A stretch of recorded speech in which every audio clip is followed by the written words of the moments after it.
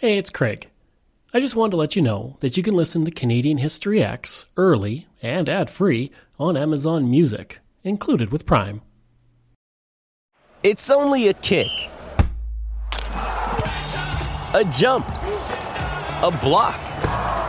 It's only a serve. It's only a tackle, a run. It's only for the fans. After all, it's only pressure. You got this. Adidas.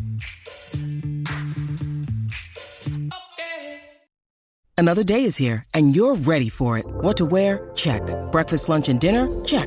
Planning for what's next and how to save for it? That's where Bank of America can help. For your financial to-dos, Bank of America has experts ready to help get you closer to your goals. Get started at one of our local financial centers or 24/7 in our mobile banking app. Find a location near you at bankofamerica.com/talktous. What would you like the power to do?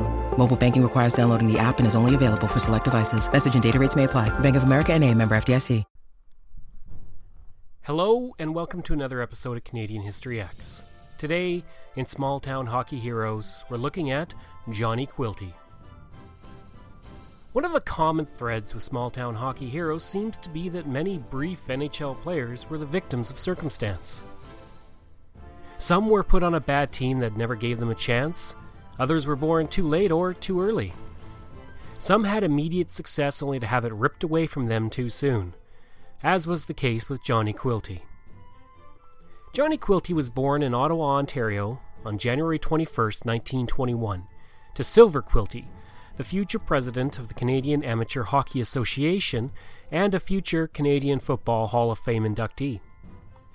Quilty grew up as a fan of the Ottawa Senators and would often watch the team play at home. A lover of athletics and sport, he was also the light heavyweight boxing champion of the Ottawa Valley in 1939. He would eventually make his way to the Ottawa St. Pats of the Ottawa City Hockey League before turning pro with the Montreal Canadiens when they signed him on October 29, 1940, to play in the 1940-41 season. He would have an immediate impact on the team, earning 34 points in 48 games and winning the Calder Memorial Trophy as the top rookie in the league. This made him the first member of the Canadiens to win the Calder Trophy.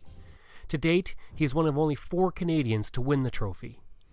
In his second season with the team, he had 24 points in 48 games.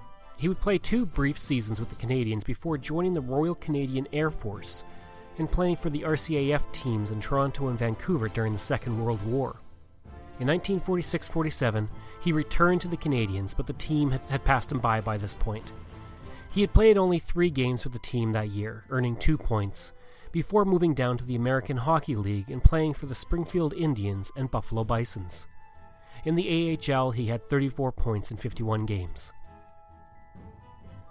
In 1947-48, he had 6 points in 16 games before he was traded to the Boston Bruins and would suffer a compound fracture in his leg only 6 games into playing for his new team, courtesy of a hit from Bob Goldham. His season ended with the Bruins having 4 points in 10 games, and that would be the end of his NHL career. During his time with the NHL, he would have 70 points in 125 games and 8 points in 13 playoff games. He still stayed in the game for what he could, playing senior hockey for the North Sydney Victorias, earning 20 points in 31 games, and then joining the Ottawa RCAF Flyers in 1949-50 for 2 seasons. He would then join the Ottawa Senators in the Quebec Senior Hockey League and remain with the team until 1951-52, when he signed with the Renfrew Millionaires of the East Coast Senior League, picking up an MVP award before retiring. Quilty had suffered from alcoholism for much of his adult life, and he would eventually work for Alcoholics Anonymous and help others kick the habit. Quilty died in his home on September 12, 1969, at the young age of 48, and he was later inducted into the Ottawa Sports Hall of Fame in 1991. Information for this piece comes from Wikipedia, Habs Legend, Newspapers.com, and HockeyDB. I hope you enjoyed this look at Johnny Quilty, and if you did, please give a like and review. You can reach me at crwbaird@gmail.com. You can find me on Twitter at craigbaiרד. And you can find hundreds of history articles on my website at CanadaX, that's ehx.blogspot.ca. And if you want to, I'd really love it if you could support the podcast at Patreon. Just go to patreon.com/Bairdo, Bairdo. Thanks, and we'll see you again next time.